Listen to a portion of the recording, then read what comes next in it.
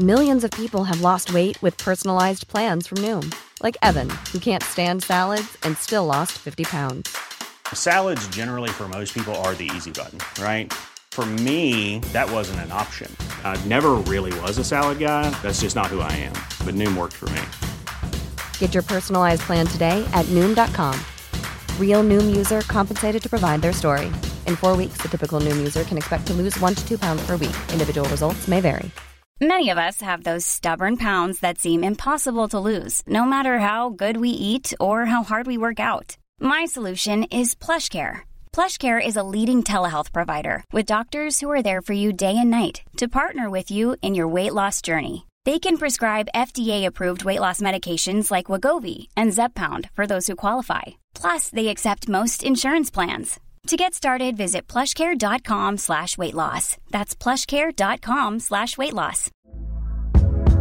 Hey there, it's Michelle Norris. I'm host of a podcast called Your Mama's Kitchen. When I travel, I'm usually looking for a way to find a taste of home when I'm not at home. And one of the things I love to do when I am at home is entertain. And Airbnb allows me to do that. When I was in California recently, I rented a house that had a great kitchen. And when we were sitting around the table, we were all thinking, we're in someone else's house. Someone could be in all of our homes as well. If you have a home, but you're not always at home, you have an Airbnb. Your home might be worth more than you think. Find out how much at airbnb.com/host.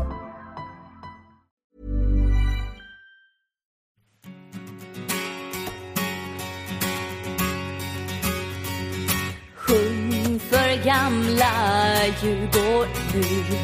Sjung av hjärtat, sjung. Enda klubb i världen som är evigt lika ung. Sjung när vi har vinst på gång. Sjung när det går snett. Så länge gamla Djurgården finns känns livet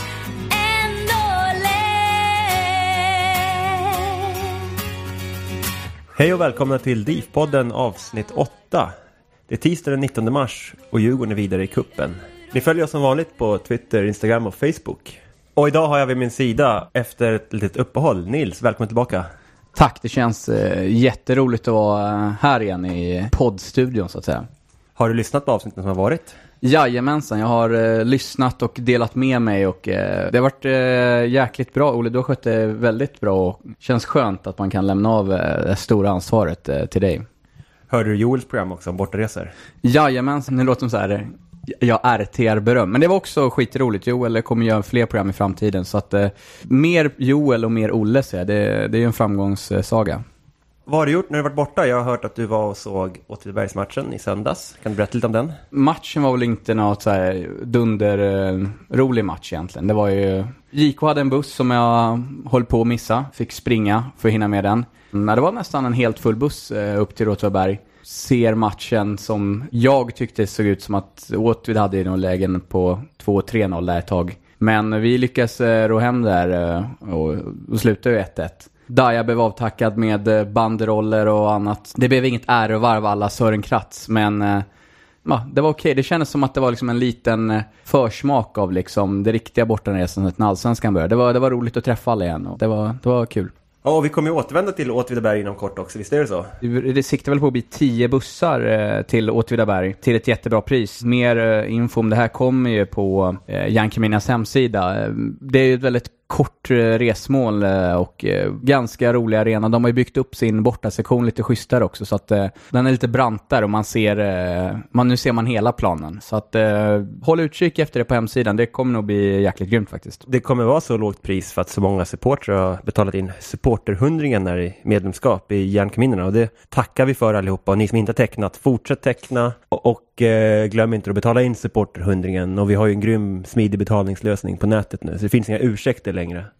Ni vet, om ni går till ett JK-bås på matcherna och köper ett medlemskap så är det så att vi bakom bordet står framför datorn och knappar in er live så att vi har kommit in i den digitala tidsåldern. Vi var före Åtvidaberg där. De tog ju inte kontanter i kioskerna och de här klassiska grejerna.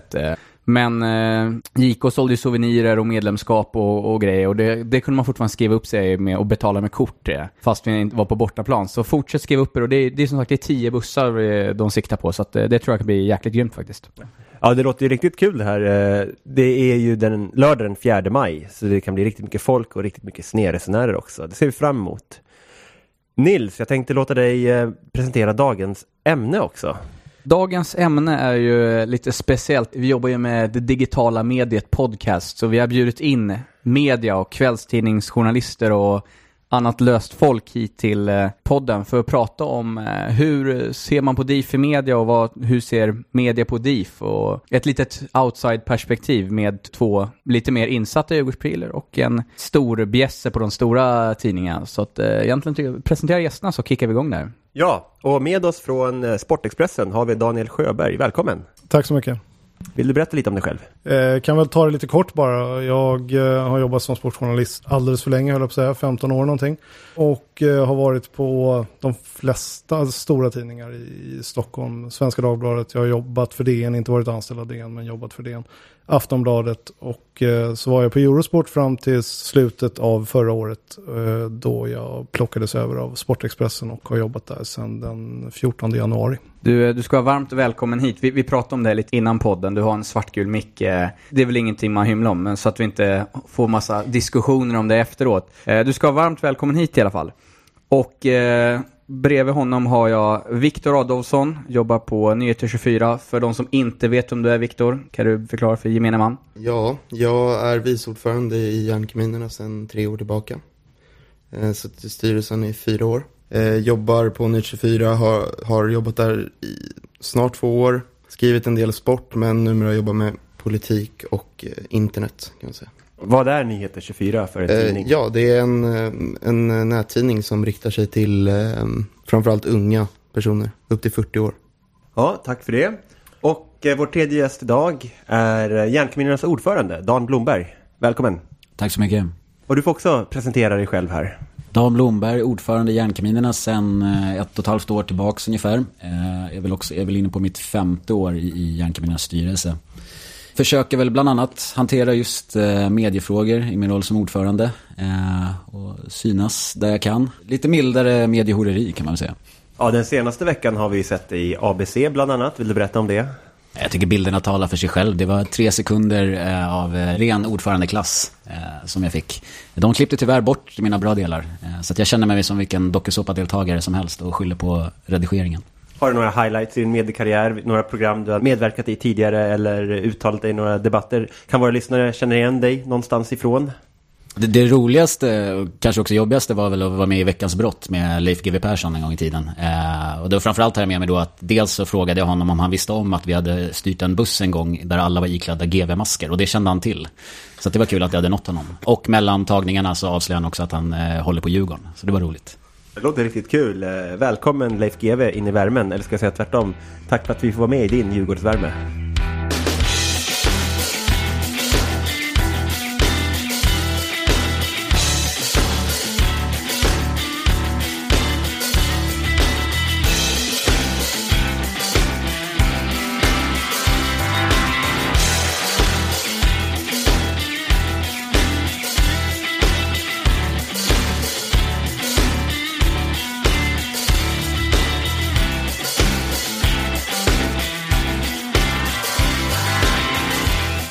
Ja, och med dessa ljuva toner från vår producent Olof och hans kompanjon Micke på Scandinavian Beat som har komponerat tillsammans, så fortsätter vi programmet. Och om vi nu startar med vår huvudgäst Viktor och Dani får faktiskt glatt ursäkta här för att the main attraction.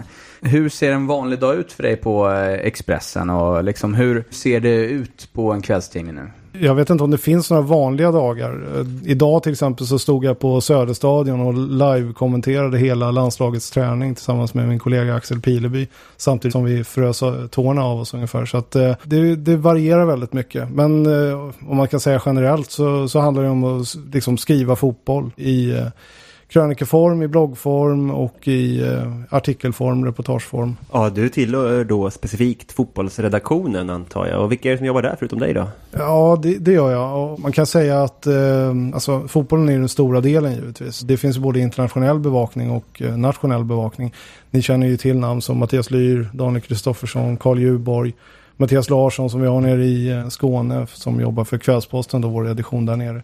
Johan Wall och så vidare. Så att Johanna Reimers, det finns många. Och vem är chef här då?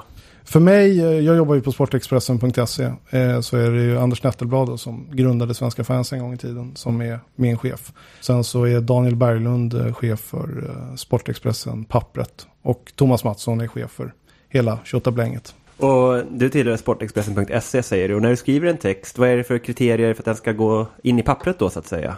Det beror nog helt och hållet på vad det är för... Alltså, ibland kan det vara beställt av pappret också. Att de vill vara med. Där klickar det till ordentligt. Ja, det är bara bra. Det är en trevlig stämning. Och ibland så har de ett utrymme att fylla. Och ibland så tycker de att grejen som kommer fram är så pass bra så att de vill ha mer än. Det skiljer sig väldigt mycket hur de väljer det. Men då har så att säga beslutet lämnat dig. Det är inte du som bestämmer var dina artiklar hamnar någonstans? Nej, jag vet bara att de hamnar på nätet. Vilket jag ser som en fördel. Jag har gjort 4 stycken väldigt långa intervjuer med allsvenska tränare. Bland annat om Magnus Persson. Som var någonstans runt 17 000 tecken. Och när Hammarby-artikeln med Greg Berhalter gick in i tidningen så var den ungefär 6-7 000 tecken. Så att det finns betydligt mer utrymme att jobba med på nätet, vilket jag tycker är kul. Ja, och när du säger 17 000 tecken, vad innebär det i mängd och längd? Ja, det är svårt att svara på exakt. Det beror på hur man gör ut en sida. En krönika är väl någonstans runt 3 000 tecken, kan jag tänka mig. Så att då får man väl en aning om hur mycket det handlar om. 6 000 tecken, den som var med Greg Berhalter, gick över en hel sida. Men det är ju också då rubriker, mellanrubriker och bilder. Och så. Ja, det är i alla fall 2 sidor. Det är... Med väldigt små bilder då, för att det ska få plats. Ja, precis. Exakt. Men i pappret så jobbar man mycket med bilder och det måste man ju göra. Och därför så blir utrymmet också mindre där. Ni som kör på webben, ni har ju inte de här stora byline-bilderna eller som ska gärna vara större än texten. Och hur ser du på det där egentligen när folk skriver en text som är större och liksom man har Simon Bank på 2 sidor och texten är minimal?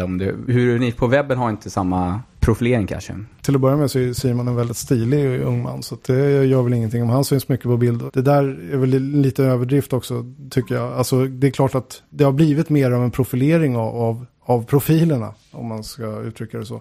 Och att det har synts ett behov av det och finns ett behov av det. Men det görs ut olika på nätet och pappret av rent tekniska skäl, gissar jag. Men just nu så håller jag på och tippar allsvenskan till exempel i min blogg. Och där, jag blev nästan chockad när jag såg hur stor bilden var. Så att det finns där också. Vi nämnde ju Simon Bank där, han jobbar ju på en annan tidning. Vem är er mest profilerade fotbollskrönikör? Mats Olsson är ju den som är mest känd i Expressen, men Mattias Lyr sitter ju i morgonsoffan till exempel. Johanna Reimers har ju varit med i TV4s soffor. Daniel Kristoffersson känner väl alla till som följer Stockholmsfotbollen, tror jag. Jag tycker nog vi har ganska så fina profiler på Expressen också. Du nämnde tidigare att du hade varit på lite andra tidningar. Hur var det att gå liksom mellan Aftonbladet och Expressen? Är det som att gå till mellan Djurgården och AIK? Hur är relationen där? Har det blivit mer eller mindre rivalitet? Eller hur är en övergång till, om du skulle gå tillbaka till bladet nu till exempel, köra en Charbel-Toma liksom? Ja, det kan man ju fråga sig. Nu gick inte jag direkt emellan. Jag gjorde väl en Charbel-Toma tillbaka då i sådana fall. För jag var ju på Eurosport däremellan. Plus att jag gjorde lite annat ytterligare emellan när jag var på Eurosport. Så att det är ju folk som går emellan. Det händer ju faktiskt inte så jätteofta kanske, men det är inte jätteovanligt heller. Nej, jag tror inte.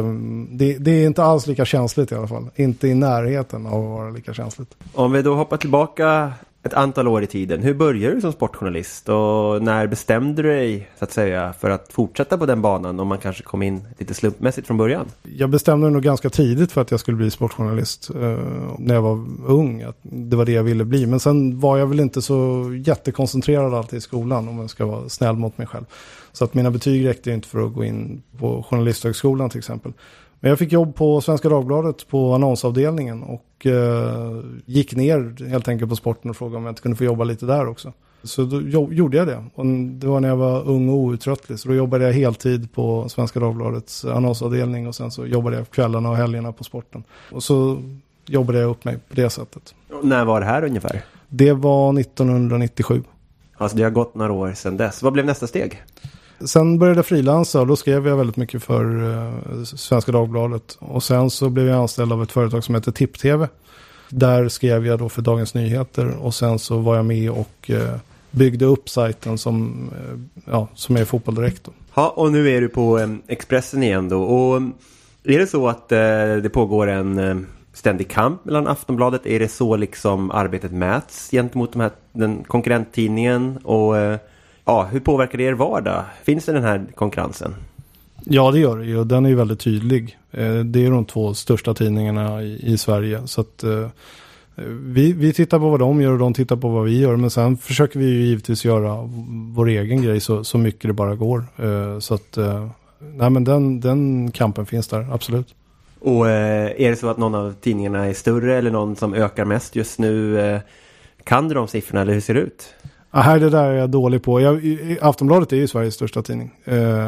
Men jag tror att vi går bättre än vad de gör just nu. Alltså siffror och så vidare. Det får jag nog hänvisa till cheferna tror jag. Det är nog säkrast att jag gör det. Ja, vi fortsätter här nu och går ner till en liten mindre tidningen som bara finns på webben. Ni skriver om så här gnällande hundar och knasiga tåg och jag vet inte vad. Politiska avslöjanden har vi också några stycken. Ja, nu sitter han och retweetar sig själv här. Nej men Victor, berätta lite mer om Nyheter 24 och hur jobbar ni annorlunda mot till exempel Sportexpressen? Jag tror att arbetssättet liknar varandra väldigt mycket, men just när det gäller sport så har vi har ju mindre resurser att jobba med. Liksom. Vi skickar inte folk på landslagets träningar och sådär. Och vi har mycket videonyheter, så här enkla grejer som går att göra på få personer. Men sen kompenserar det med långa intervjuer.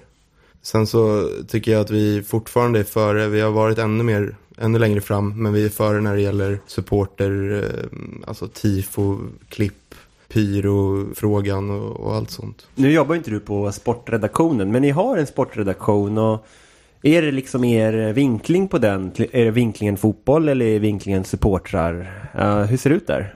Det är väl en blandning, men mest fotboll. Hockey är väldigt lite just nu. Så det är mycket fokus på fotboll, men det är också mer så här allt runt omkring och om det händer något ovanligt på en match så är det intressantare än själva resultatet. Tänker vi på den här morden som hoppar in i schweiziska ligan? Typ såna saker. Men sen så, som sagt, på typ söndagar så är det liksom, då är det någon längre intervju. Nu var det med Fredrik Söderström tror jag senast. Och det är alltså den före detta Bayern-spelaren som har lagt av och exakt, ursprungligen kom från Dalarna någonstans. Ja, och han berättade jättemycket intressant saker. Jag tror han blev framröstad till bättre än Deco eller någonting i Porto. Han var mer populär än Deco på den tiden. Ja, det gick inte lysande när han kom hem till Sverige igen. Han var med och spelade ner Bayern i Superettan. Ja, det blir lätt så när man hamnar i Bayern liksom, att det går ut för. Men de här konstiga sakerna som händer, det är ju en sak. Men har ni till exempel gjort några avslöjanden i sport? Alltså, det är klart, får ni tag på någonting är det klart ni skriver. Men vad har ni som hänt på sistone här som ni har täckt väldigt mycket till exempel? Jag var ju med och hjälpte till med en grej där när vi skrev om Leksands, att de får gräddfil av polisen kan man säga. Att de får en fastställd peng inför säsongen vad de ska betala till polisen. Och inte per match. Så där var det många som skrev om det och liksom diskuterade det. Men sen snoddes det allting av SvD, Svenska Dagbladet. Ja, men ni var ändå först. Ja, det var. Ja, Daniel, är du lite avundsjuk på Nyheter 24 för att de har kontor på Stureplan men du är granne med sovjetiska ambassaden? Ja, det är bra. Nej, jag har suttit faktiskt på Stureplan en gång i tiden. Men jag sitter faktiskt hellre där jag sitter nu av den enkla anledningen att det är mycket närmare hem. Det är billigare lunch där också, där ni sitter tror jag. Ja, det vet jag tusan. Jag tycker det är svindyrt alltså. Men jag tror ni har bättre utbud om inte annat. Ja. Och då ska vi förtydliga att Expressen och DN-huset ligger ju på Kungsholmen i Marieberg. Och ryska ambassaden är en av de närmsta grannarna. Om nu vi har några geografiintresserade lyssnare. Ja, men vi återgår till Nyheter 24. Du jobbar, som vi sagt, inte på sportredaktionen utan du är på politikredaktionen. Men händer att man hoppar in ibland och liksom flyter mellan olika redaktioner? Och det gäller ju såklart inte bara Nytt 24, det gäller väl även Expressen och så. Men om vi börjar med dig, Viktor, hur funkar det? Vi är ganska få liksom, totalt sett. Och då om det händer något i sportväg så har jag hoppat över ibland. Till exempel som när det var EM nu i somras så hade vi en liten satsning där vi flyttade över. Vi hade 5 personer som bara jobbade med EM. Från morgon till sen kväll kan man säga. Men det är ganska ovanligt. Men annars så hjälper jag till när det är saker som berör mina områden inom sport eller även nöje. Daniel, har du vickat på andra redaktioner förutom annonsavdelningen på SvD? Nej, det har jag inte gjort. Däremot när jag var på Aftonbladet fick man ju göra den här Vi-5an som är sist i tidningen. Det är en klassiker, man får springa omkring på T-centralen och jaga citat om olika frågor. Så den har jag gjort. Men nej, annars har jag hållit mig till sporten. Det är nog bäst så. Ja, och vi får säga välkommen åter in i programmet. Dan, vi har faktiskt en fråga till dig också. Har du någon erfarenhet av mediesvängen? Jag är också gammal journalist, utbildad journalist. Så jag jobbade som det är några år på lite olika tidningar. Det jag som är ett starkt minne som symboliserar mycket med hur jag ser lite på mediesvängen är väl att jag träffade min första bajare faktiskt när jag började plugga journalistik. Som uppvuxen i Stockholms västra delar så fanns det helt enkelt inte så mycket bajare. Så att det var lite då jag stötte på den här klassiska bilden av bajaren som en inflyttad mediearbetare. Den blev liksom cementerad då. Så att det är väl lite så jag ser på journalistiken idag. Väldigt Hammarbyifierad. Ja, det är mycket möjligt. Jag kan inte motbevisa dig. Nej, exakt, då måste det vara sant.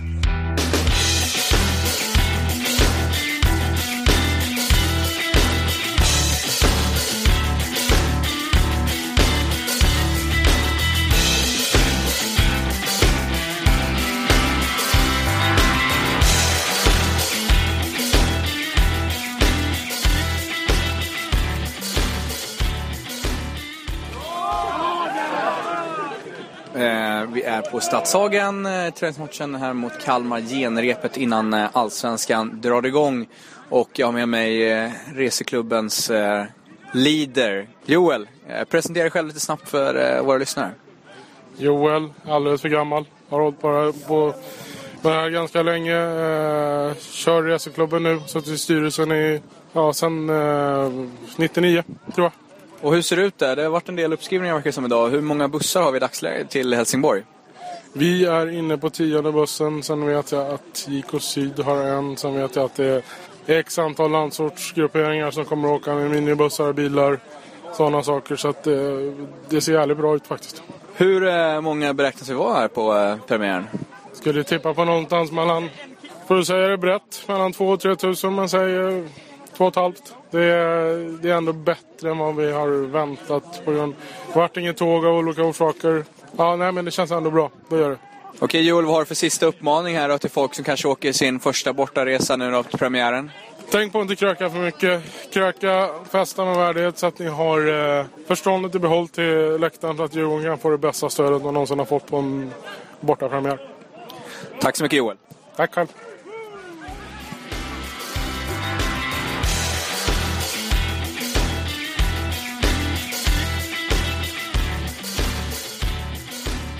Och om vi fortsätter här, vi går varvet runt igen. Jag inte Daniel då som egentligen mest jobbar med sport här. Hur är det att vara kvällstidningsjournalist idag? Liksom? Hur är klubbarna? Exempel, om vi pratar allsvenskan. Är det rätt öppet och klimat liksom? Eller har det ändrats sedan du började? Och hur nära kommer man klubbar nu för tiden? Ja, det har nog ändrats. Det har det gjort under åren. Det har nog blivit lite mer av slutet. Men jag tycker fortfarande att vi har det ganska bra här i Sverige. Sen vill man ju alltid ha mer om man är van vid sitt sätt att jobba och så vidare. Så att det kunde säkert vara bättre. Men alltså det är väldigt få klubbar som är svåra att jobba med, om det ens någon. Så att, sen finns det alltid enskilda spelare, individer som är svårare att få tag på eller som inte ens vill vara med i media överhuvudtaget. Men nej, generellt sett så har jag en ganska god bild av. Men det måste ju vara lite skillnad. Kör Djurgården, Malmö, liksom Göteborg och sen typ BP. Hur ser det ut ute på landet? Alltså, Stockholmsfotbollen har väl hyfsat koll på, men hur blir ni tagna där ute på landet? Nej, det skrivs ju inte så jättemycket om dem, kan jag tänka mig. De har ju en annan sorts journalistik, den här lokaljournalistiken som ju finns där hela tiden. Närvarande, kanske ännu mer närvarande än vad vi är på sätt och vis här i Stockholm. De har ett lag, Kristianstadsbladet. De dunkar in Mjällby-nyheter liksom varje dag. Och jag skriver mest om Stockholmsfotbollen, så att jag har väl inte jättekoll på. Men visst, det finns ju vissa klubbar som kanske är mer tacksamma när man hör av sig och tycker att det är kul. Och när vi pratar otacksamma, vem spelar? Nu får du outa någon här. Kan du bara nämna, vilka spelare är svåra att få tag på?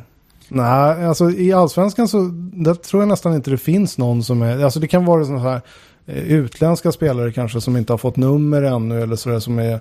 Om vi tar en kille som Daniel Amartey nu, om vi nu sitter här och pratar, som jag var och träffade ute på Kaknäs, får vi se om hans nummer finns med i, eller om några Djurgårdsspelares nummer finns med i den här lilla boken som vi får för upptaktsträffen inför Allsvenskan. Men det är en kille som kanske, alltså han var ju väldigt svår att prata med när man satt så här. Inte för att han var otrevlig på något sätt, tvärtom väldigt trevlig och ödmjuk, men extremt blyg och försiktig och pratar rätt så svag engelska och så vidare. Där kanske man inte ringer till, men nej, det finns ingen spelare sådär som skulle säga nej, jag vill inte prata med dig. Så. Finns det någon spelare tycker man hör för mycket här i svensk journalistik, och då tänker jag framförallt på Rydström och Bojan. Alltså kan det bli för mycket av det goda ibland? Ja, men jag kan absolut förstå det resonemanget och köpa det också fullt ut. Sen tycker inte jag att det är spelarnas fel i sådana fall, utan det är ju media då som får ta det ansvaret. Vi får ju ta det ansvaret. Vi vet ju att det är tacksamt att ringa till Henrik eller till Bojan, och de ställer upp. Och det är inte deras fel eller ansvar, utan då får vi leta nya vägar in i sådana fall, om det är så. Kan man flika in den på spelare som är svåra att liksom få ställa upp? Vi hade en liten story här, min gamla kollega skulle intervjua Martin Mutumba. Det här skrevs om sen i tidningen också. Han smsade med honom och sen så kom det ett sms tillbaka att jag vill ha 1000 kronor. Och det här var vi tvungna att liksom göra en grej på. Så att han skrev det, Martin Mutumba vill ha betalt, ringde klubbledningen och frågade om är det så här ni jobbar. Och sen så blev det där en jävla, jag tror Sportbladet följde upp själva efter någon match. Det var match dagen efter. Och Mutumba hävdade att det var en polare som hade tagit hans telefon och sådär. Så det var en lite rolig parentes. Det är ju klassiskt det där med någon annan som kör ens bil, om man heter Julie Jönsson, eller någon annan som tar ens telefon. Den har vi hört förut, får man lov att säga. Daniel, du nämnde en pärm med telefonnummer. Det är alltså så att ni som journalister, ni får vissa hjälpmedel eller redskap då från klubbarna. Är det så? Ja, precis. Vi får en bok med telefonnummer. Djurgården är en av klubbarna där som någon gång då och då har valt att inte sätta ut nummer till spelarna till exempel. Och det är inte bara Djurgården, det är flera klubbar som har valt att göra så i omgångar. Jag tror till och med Kalmar FF gjorde det någon gång. Ja, Hiring for your small business? If you're not looking for professionals on LinkedIn, you're looking in the wrong place. That's like looking for your car keys in a fish tank. LinkedIn helps you hire professionals you can't find anywhere else, even those who aren't actively searching for a new job but might be open to the perfect role. In a given month, over 70% of LinkedIn users don't even visit other leading job sites. So start looking in the right place. With LinkedIn, you can hire professionals like a professional. Post your free job on linkedin.com/people today. Millions of people have lost weight with personalized plans from Noom. Like Evan, who can't stand salads and still lost 50 pounds. Salads generally for most people are the easy button, right? For me, that wasn't an option. I never really was a salad guy. That's just not who I am. But Noom worked for me. Get your personalized plan today at Noom.com. Real Noom user compensated to provide their story. In 4 weeks, the typical Noom user can expect to lose 1 to 2 pounds per week. Individual results may vary. Hey there, it's Michelle Norris. I'm host of a podcast called Your Mama's Kitchen. When I travel, I'm usually looking for a way to find a taste of home when I'm not at home. And one of the things I love to do when I am at home is entertain. And Airbnb allows me to do that. When I was in California recently, I rented a house that had a great kitchen. And when we were sitting around the table, we were all thinking, we're in someone else's house. Someone could be in all of our homes as well. If you have a home, but you're not always at home, you have an Airbnb. Your home might be worth more than you think. Find out how much at airbnb.com/host. Det förstår jag inte alls. Det är fullständigt galet att arbeta på det sättet. Men kan det vara så att någon klubb ger ut nummer till alla spelare förutom den stora stjärnan? Händer det också? Så kan det vara. Och jag menar, om en individuell spelare säger att jag vill inte ha mitt nummer, jag vill inte att någon ska ringa till mig, då måste ju klubben respektera det. Då får man väl söka honom då via på träningarna eller vad man nu vill. Och just Martin kommer jag ihåg, och han har ju fortsatt att vara sådär från att ha varit väldigt tillgänglig under guldåret då, 2009, till att det blir den här Greta Garbo-spelaren i Allsvenskan som aldrig svarar på sms eller för jag smsade honom också nyligen och försökte få tag på honom. Han svarade inte, så att där har ni en spelare då som inte går att få tag på om ni nu vill ha det. Om vi går ner en division, har du Jan Tauers nummer? Nej, inte sen han flyttade hem, men det tror jag inte skulle vara några problem att få tag på. Om jag ringde upp till Brage så tror jag nog de skulle lämna ut det. Har du intervjuat honom förut? Jag var faktiskt den första som gjorde en intervju med honom när han landade där i Sverige 2007. Jag träffade honom ute på ett hotell ute på Lidingö, va? Måste det ha varit. Det brukar vara Foresta Hotel på Lidingö. Ja, det var det säkert det. Det var för Aftonbladet. Så vi satt ner med varandra. Då var han helt ny här. Och vi pratade bland annat om att han hade fått så dåliga betyg i tyska tidningar. Och han anklagade en enskild journalist för att vara skyldig till det här. Som en journalist som förföljde honom och som inte tyckte om honom som person helt enkelt. Ja, det där minns jag faktiskt. Och eftersom jag är lite intresserad av tysk fotboll så minns jag även att jag kollade upp de här betygen och såg att det var jämfört med alla startspelare i tyska andra ligan som det var då. Och för att vara en inhoppare som han mestadels var, så var det ju inte dåliga betyg. Så det var väl en liten anka, även om journalisten säkert hade någonting emot den gode Jan också. Ja, så kan det ha varit. Han menade i alla fall att det var så att han var utsatt för någon sorts kampanj där. Förstod man redan då nu när du satt ner med honom första gången att det här är en snubbe som kommer säga väldigt mycket roliga saker? Alltså... Ja, men det tror jag nog att man... Alltså nu, det var många år sedan och det är möjligt att mitt minne är färgat av vad han har gjort sedan dess, men det tror jag nog man fattade. Bara det faktum att han var tysk och pratade engelska är ju liksom ett plus. Idag är han ju tysk och pratar svenska. Typ. Ja, precis. Och jag förstår inte vad det är med Djurgården, men ni är fantastiskt duktiga på att lära. Vi kommer ihåg Hartenauden, han lärde sig ju svenska på väldigt kort tid sedan han kom hit, så att... Ja, jag vet inte. Ni kanske har någon svensk lärare där i klubben som springer omkring som man inte har hört talas om. Ja, då har vi pratat lite en del om, kan man säga, det normala journalistarbetet, skriva bilagor, inför artiklar, intervjuer och sånt. Eller det vanligaste kanske, det vi oftast ser i tidningen. Men sen finns den här delen som är rykten och spekulationer och sånt också, då det ibland bara kommer citat från anonyma källor. Hur funkar det arbetet? Det funkar precis som det låter, att någon har berättat någonting eller sagt någonting till journalisten i fråga. Och sen så vill han inte skylta med sitt namn och då får man hänvisa till anonyma källor. Har den här personen då oftast en personlig favoritjournalist som man hör av sig till direkt? Eller går det liksom ut ett mejl till redaktionen, hej jag vill säga det här men jag vill inte stå för det? Ja, ett sånt allmänt mejl vet jag inte om man skulle skicka ut om man vill vara lite anonym i alla fall. Men det kan ju definitivt vara så att man har en favoritjournalist, alltså någon man har en relation med eller litar på. Eller så kan det vara så att journalisten i fråga har skrivit någonting eller väldigt mycket i ämnet som man vill tipsa om. Ja, det kan vara precis vad som helst som får en... Det får man gå till sig själv. Liksom. Om jag skulle veta någonting som jag vill berätta, som jag tycker är viktigt att det kommer ut. Så. Jag tror det är vanligt att man liksom söker efter ämnet och sådär och hittar. Det tycker jag mig se också när folk hör av sig. Att de säger, ja jag såg att du skrev om det här. Jag vet det här och det här liksom. Och ytterligare en kategori på de här ryktesartiklarna, det är väl kanske när agenter får komma till tals. Nyheten kanske presenteras som en nyhet, men det kan ibland upplevas för oss supportrar i alla fall som att det är agentens synpunkt som får komma ut utan att det egentligen finns en nyhet bakom. Om jag ska ta ett exempel, så för några veckor sedan dök det upp i media en artikel om en svensk spelare i Benfica, Victor Nilsson Lindelöf, som är där en ung kille på något slags lärlingskontrakt eller på väg uppåt i alla fall. Och helt plötsligt dyker upp en artikel om att han är kanske aktuell för några svenska klubbar. Och sen uttalar sig agenten som säger allt annat om Victor. Han är så här lång, han är så här stor. Han skulle kunna tänka sig att spela i Allsvenskan. Men jag vet inte var ni har fått det här ifrån. Skulle det kunna vara så att en agent hör av sig till en journalist och säger, om du pushar den här spelaren lite så bjuder jag på nästa nyhet om det kommer in någon bud? Jag kan inte svara på, alltså om jag säger ja nu till exempel så låter det som att jag säger att det var så i det här fallet, och det vet inte jag alls. Alltså det där får man nog prata med den enskilda journalisten om.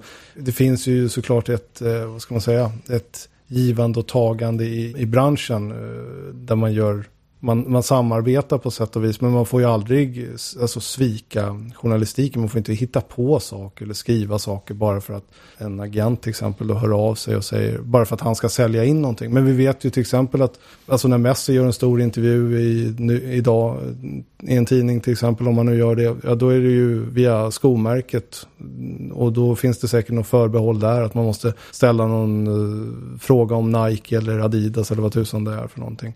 Men i just det här fallet till exempel, då har jag ingen aning om hur det gick till.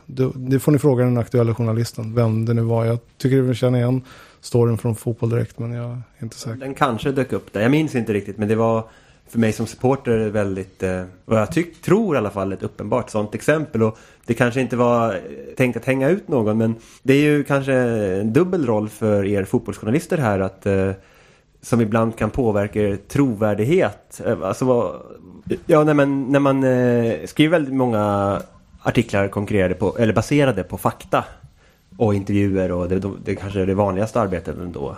Och sen dyker upp en så här lite spekulativ artikel.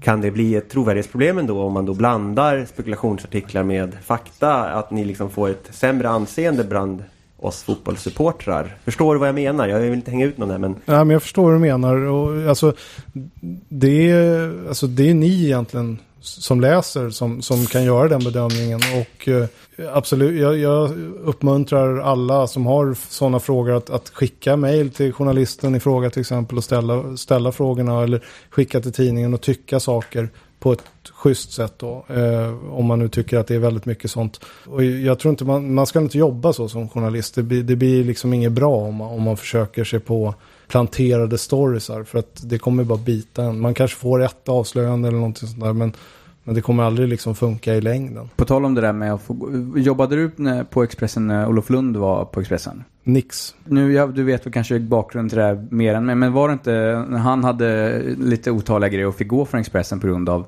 just de här anledningarna?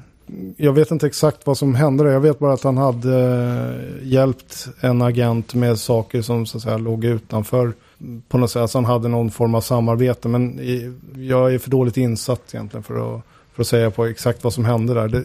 Ni får fråga Olof. Bjud hit honom. Och vi kan dra ett klassiskt exempel i alla fall som nu kanske ingår i allsvenskans legendhistoria, får man lov att säga. Men det mest klassiska är väl ändå 2001 när Robert Laul skriver att Kim Källström är klar för Elfsborg och dagen efter blir han klar för Djurgården. Då dog ju hans trovärdighet lite under den närmsta tiden, och nu skrattar han väl själv åt det och alla andra också, men ibland kan det då gå riktigt fel, eller hur? Ja, vi har ju i dagarna sett The Times göra en jättepudel i England till exempel, när de avslöjade den här Qatar-ligan som sen visade sig vara helt felaktig. Och det är en jätteberömd, skicklig journalist som gick på den missen. Och om man nu tar det där Källström-exemplet så visar det väl att där hade du inte en planterad story, utan där fanns det andra uppgifter, och det fanns ju kanske saker som tydde på det. Jag vet inte exakt hur man resonerade där och hur snacket gick. Jag var inte på bladet då, så att jag vet inte. Men ja, han kan nog ta ganska lätt på det där idag, tror jag. Om vi tar med panelen här egentligen, vi pratar silly season och vem som är bäst på just pricka de där grejerna. Så jag kan tycka Kristoffersson Disco på Expressen, just Stockholmsfotbollen, är han i särklass överlägset alla andra. Vad säger ni? Vem tycker ni är, om man tänker från läktarens perspektiv, vem är hetast på pressläktaren? Alltså jag tycker, ur mitt perspektiv, så jag jobbar ju lite med som en motpart till journalisterna, eller som en part som vill få ut budskap ibland liksom.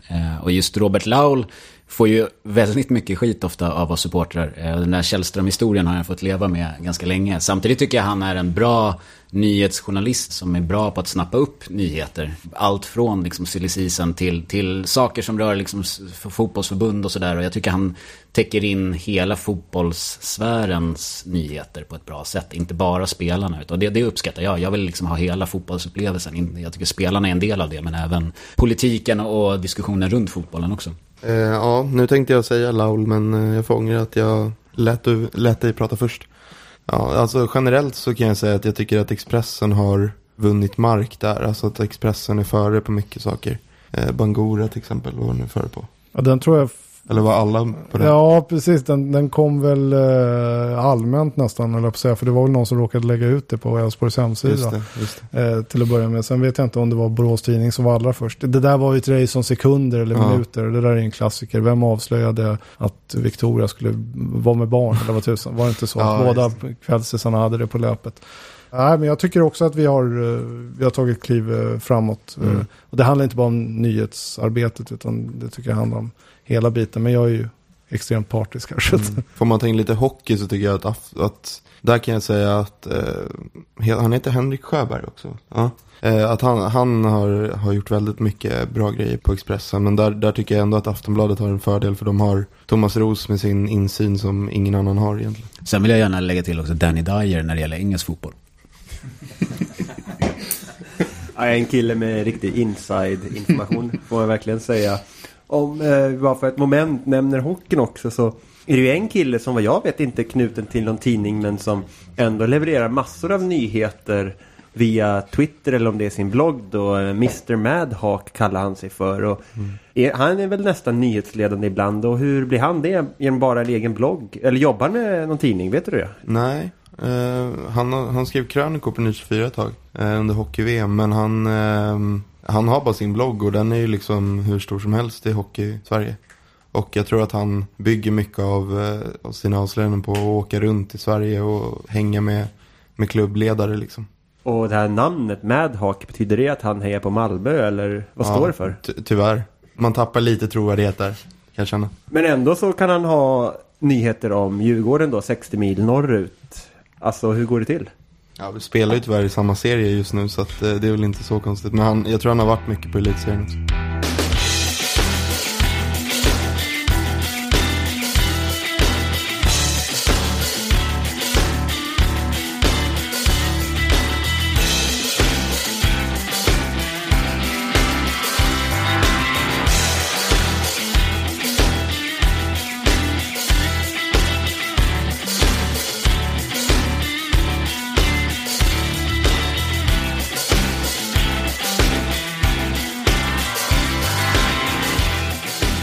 Ja, vi lämnar ishockeyn och går tillbaka till fotbollen. Vad är de största silly season-nyheterna i år? Och Daniel, du får inleda. Ja, Bangura är ju den största, såklart. Den smällde ju rejält, den bomben. Magnus Eriksson till Malmö tycker jag också platsar där uppe, helt klart.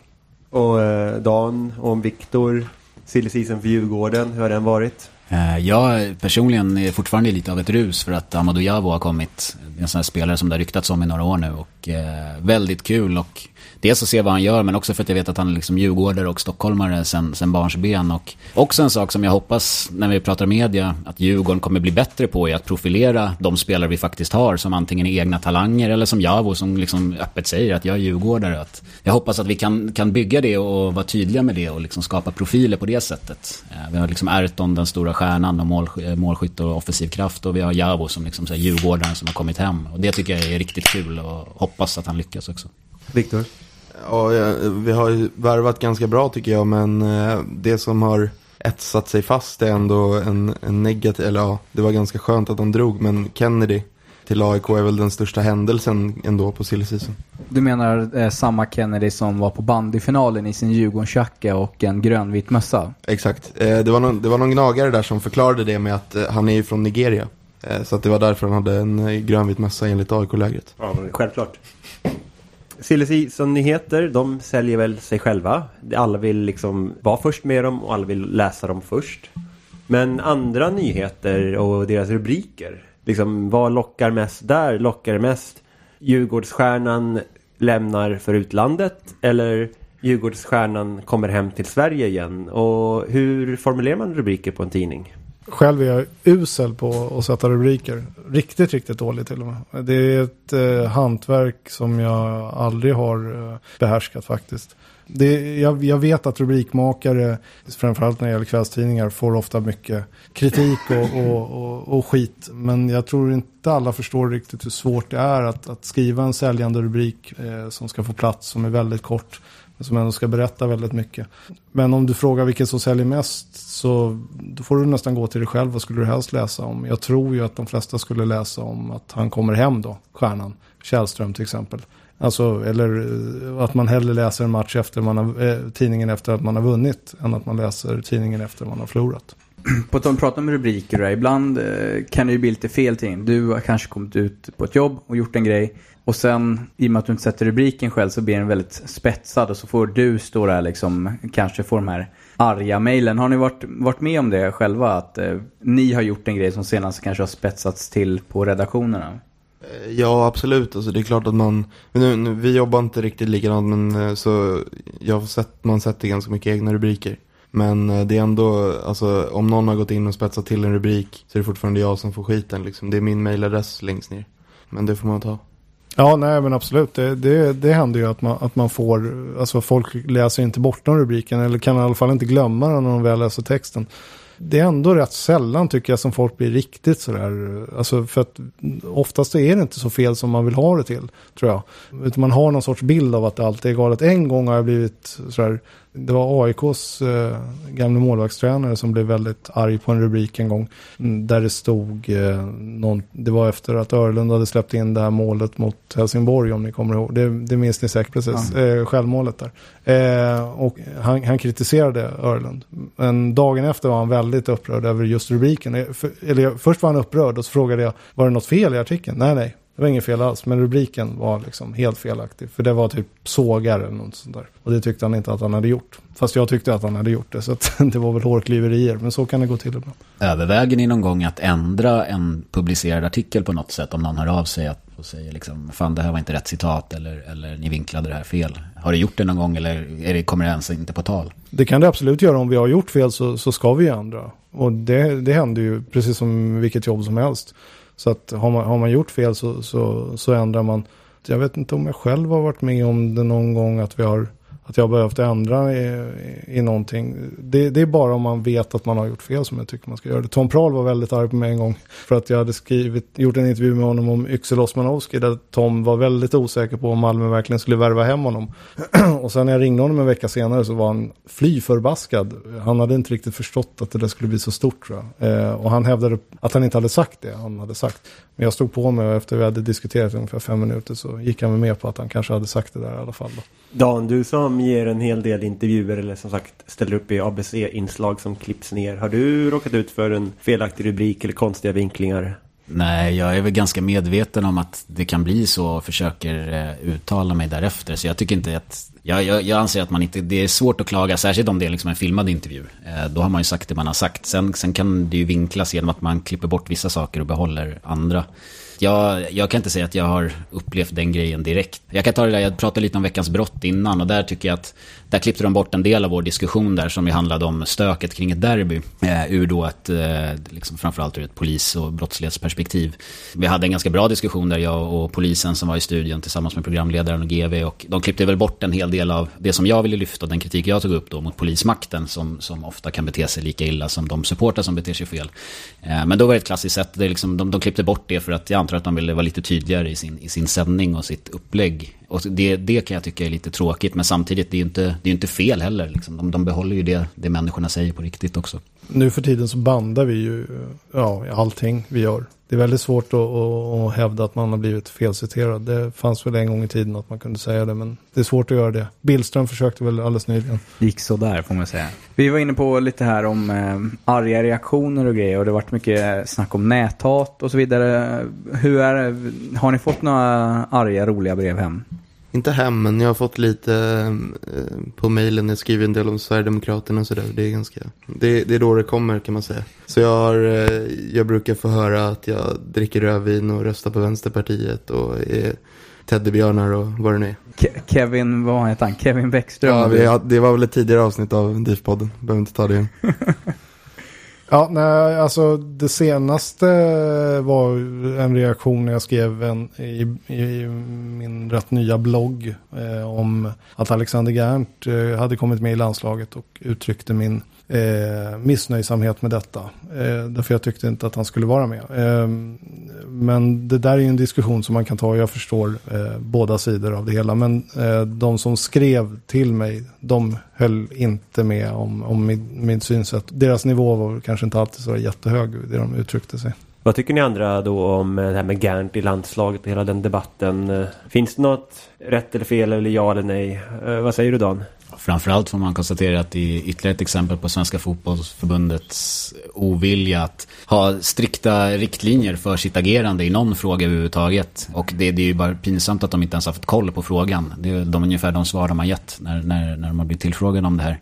Personligen tycker jag absolut, som de går ut och vill straffa människor som begår brott på fotboll, eller människor som de vill straffa människor som är misstänkta för brott, som inte ens har blivit dömda genom tillträdesförbud och sådär. Då tycker jag nog definitivt att man bör markera mot till exempel en person som är dömd för att ha misshandlat en tjej. Och jag tycker det är konstigt då att ha olika praxis för de som spelar på planen och de som sitter på läktaren.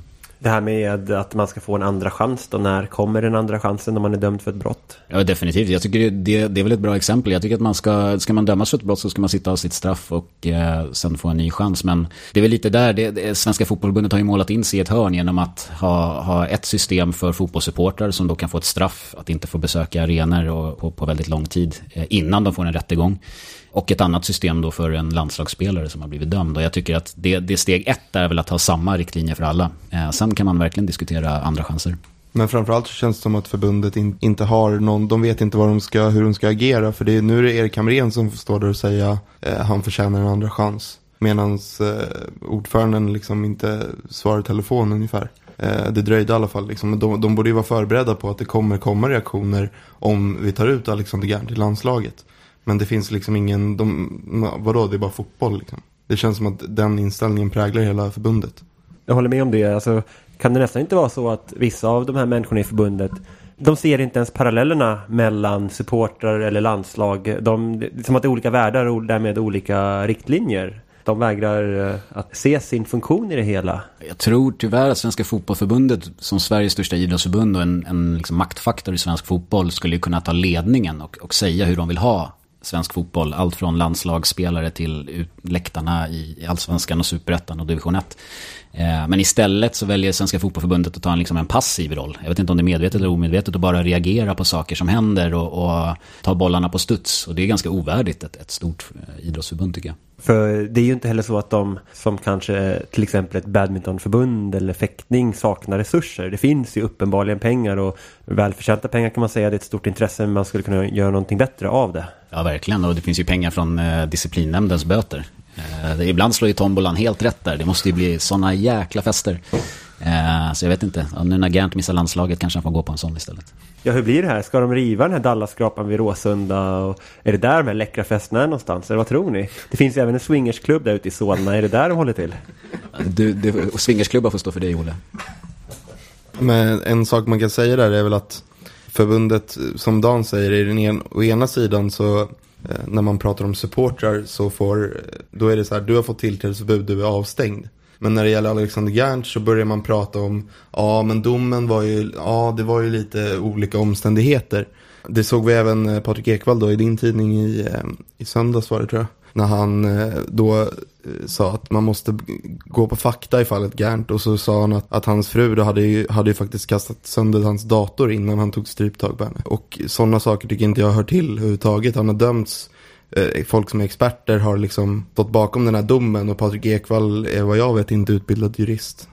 Daniel, vad är din erfarenhet av fotbollsförbundet? För du var ju då, som du sa, så sent som idag och rapporterade från deras träning. Det är en annan sida av förbundets verksamhet, men du har säkert kontakt med dem oftare än så.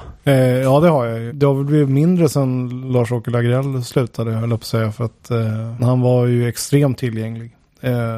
Så där har ju Karl-Erik Nilsson kanske inte riktigt fyllt de skorna ännu. Jag tror att min uppfattning av förbundet är väldigt skild från hur ni uppfattar förbundet. Jag kan absolut förstå de reaktionerna som kommer från supporterhåll ofta, och jag har också skrivit väldigt mycket om just den biten. Jag tycker till exempel att det är bara helt fel att man ska straffa klubbar för vad enskilda individer gör, utan det ska de enskilda individerna straffas för. Det är min bestämda uppfattning i alla fall egentligen. Förutom möjligtvis om klubben har brustit då i sitt ansvar om säkerhetsarbete eller så liknande. Men om klubben har gjort allt den ska göra, så förstår jag inte riktigt hur en klubb kan straffas. Men det är en annan diskussion. I övrigt så men det fungerar väl rätt bra. Landslaget, det är ju lite sådär, det vet ju alla säkert som följer med i debatten, att vi tycker att det är lite för krångligt, lite för stängt och lite för svårt och så vidare. Men så har det ju varit länge, så det är ingenting nytt. Det kommer nog inte förändras heller. Och med de här orden avrundar vi del 1 och hoppas att ni lyssnar när del 2 kommer.